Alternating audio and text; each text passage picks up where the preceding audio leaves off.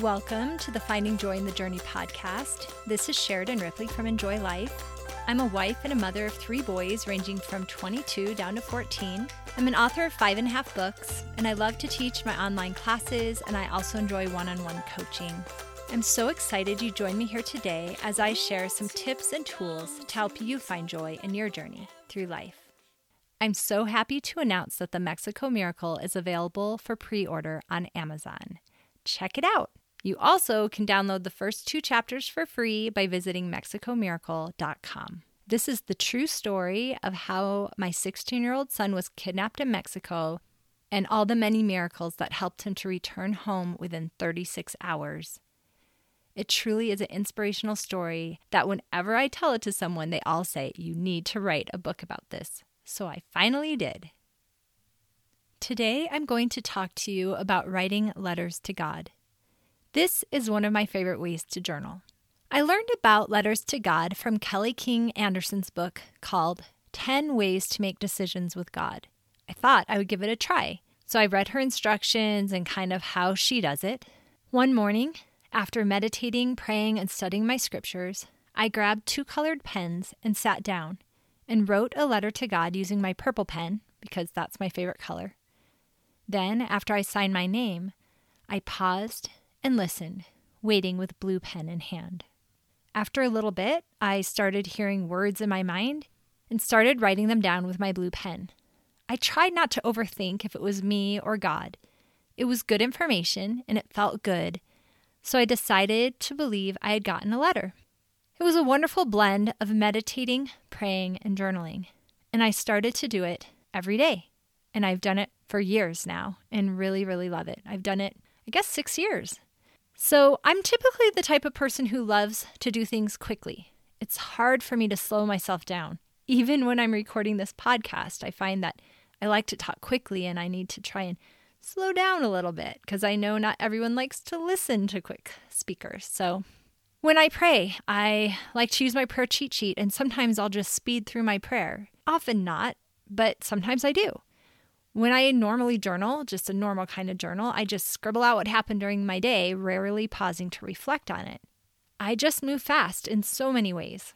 But when I write a letter to God and then pause to receive a response, I have to slow down.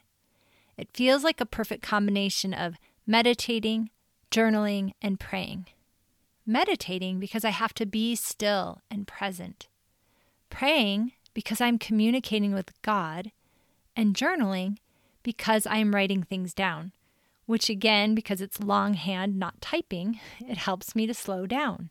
Interestingly, I started using this technique 2 days before Devin was kidnapped. So I have a notebook filled with these letters to and from God from November of 2014 to March of 2015.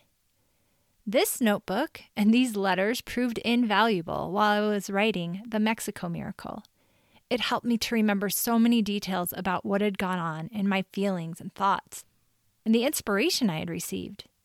While I was writing the book, The Mexico Miracle, I felt that it was okay to share some of the letters I had written and some of the letters I had received back. I usually don't share my letters because they're very personal and sacred and just something I don't usually share. But again, for the book, I did feel like I could include a few. Here's one example. I was journaling, and one of the things that I wrote in my purple pen, I said, "I'm trying to write in my journal, and Bryson is making a lot of noise and playing so loudly around me. I'm getting frustrated. What should I do about it?" And I paused, got my blue pen, and got this response. "My dear sweet daughter, this does take more focus. But practicing with Bryson working and making noise in front of you is good. There will come times that you need to focus and connect directly to me amidst earthly chaos. You cannot let what is going on around you prevent you from connecting with me. Peace is helpful and should be sought after, but finding peace amidst and among chaos is an invaluable skill. Work on that. Allow it to grow. Develop that skill and it will serve you well, not just during writing letters to me and from me, but for prayer, meditation, and scripture study. What I love about getting a letter back from God is it doesn't sound like me. That's not really how I talk normally. And it just feels so clear and helpful. And I'm just grateful for this tool of communicating with Heavenly Father and getting myself in that really calm, prayerful spot. But as in that example, I was not able to have really peace, but I was still able to get a response, which was interesting. So here's some instructions if you want to try to write a letter to God and get a response. 1, find a quiet spot with a good chunk of time.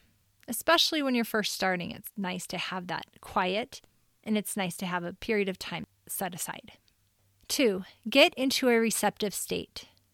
You may find it helpful to meditate and pray, put on some uplifting music, maybe without words, before you start writing. 3, write a letter to God. It is like writing out a prayer. Take your time, write out what you're worried about, write out about what you're grateful for. Just write a really nice letter to God. And then sign your name to your letter.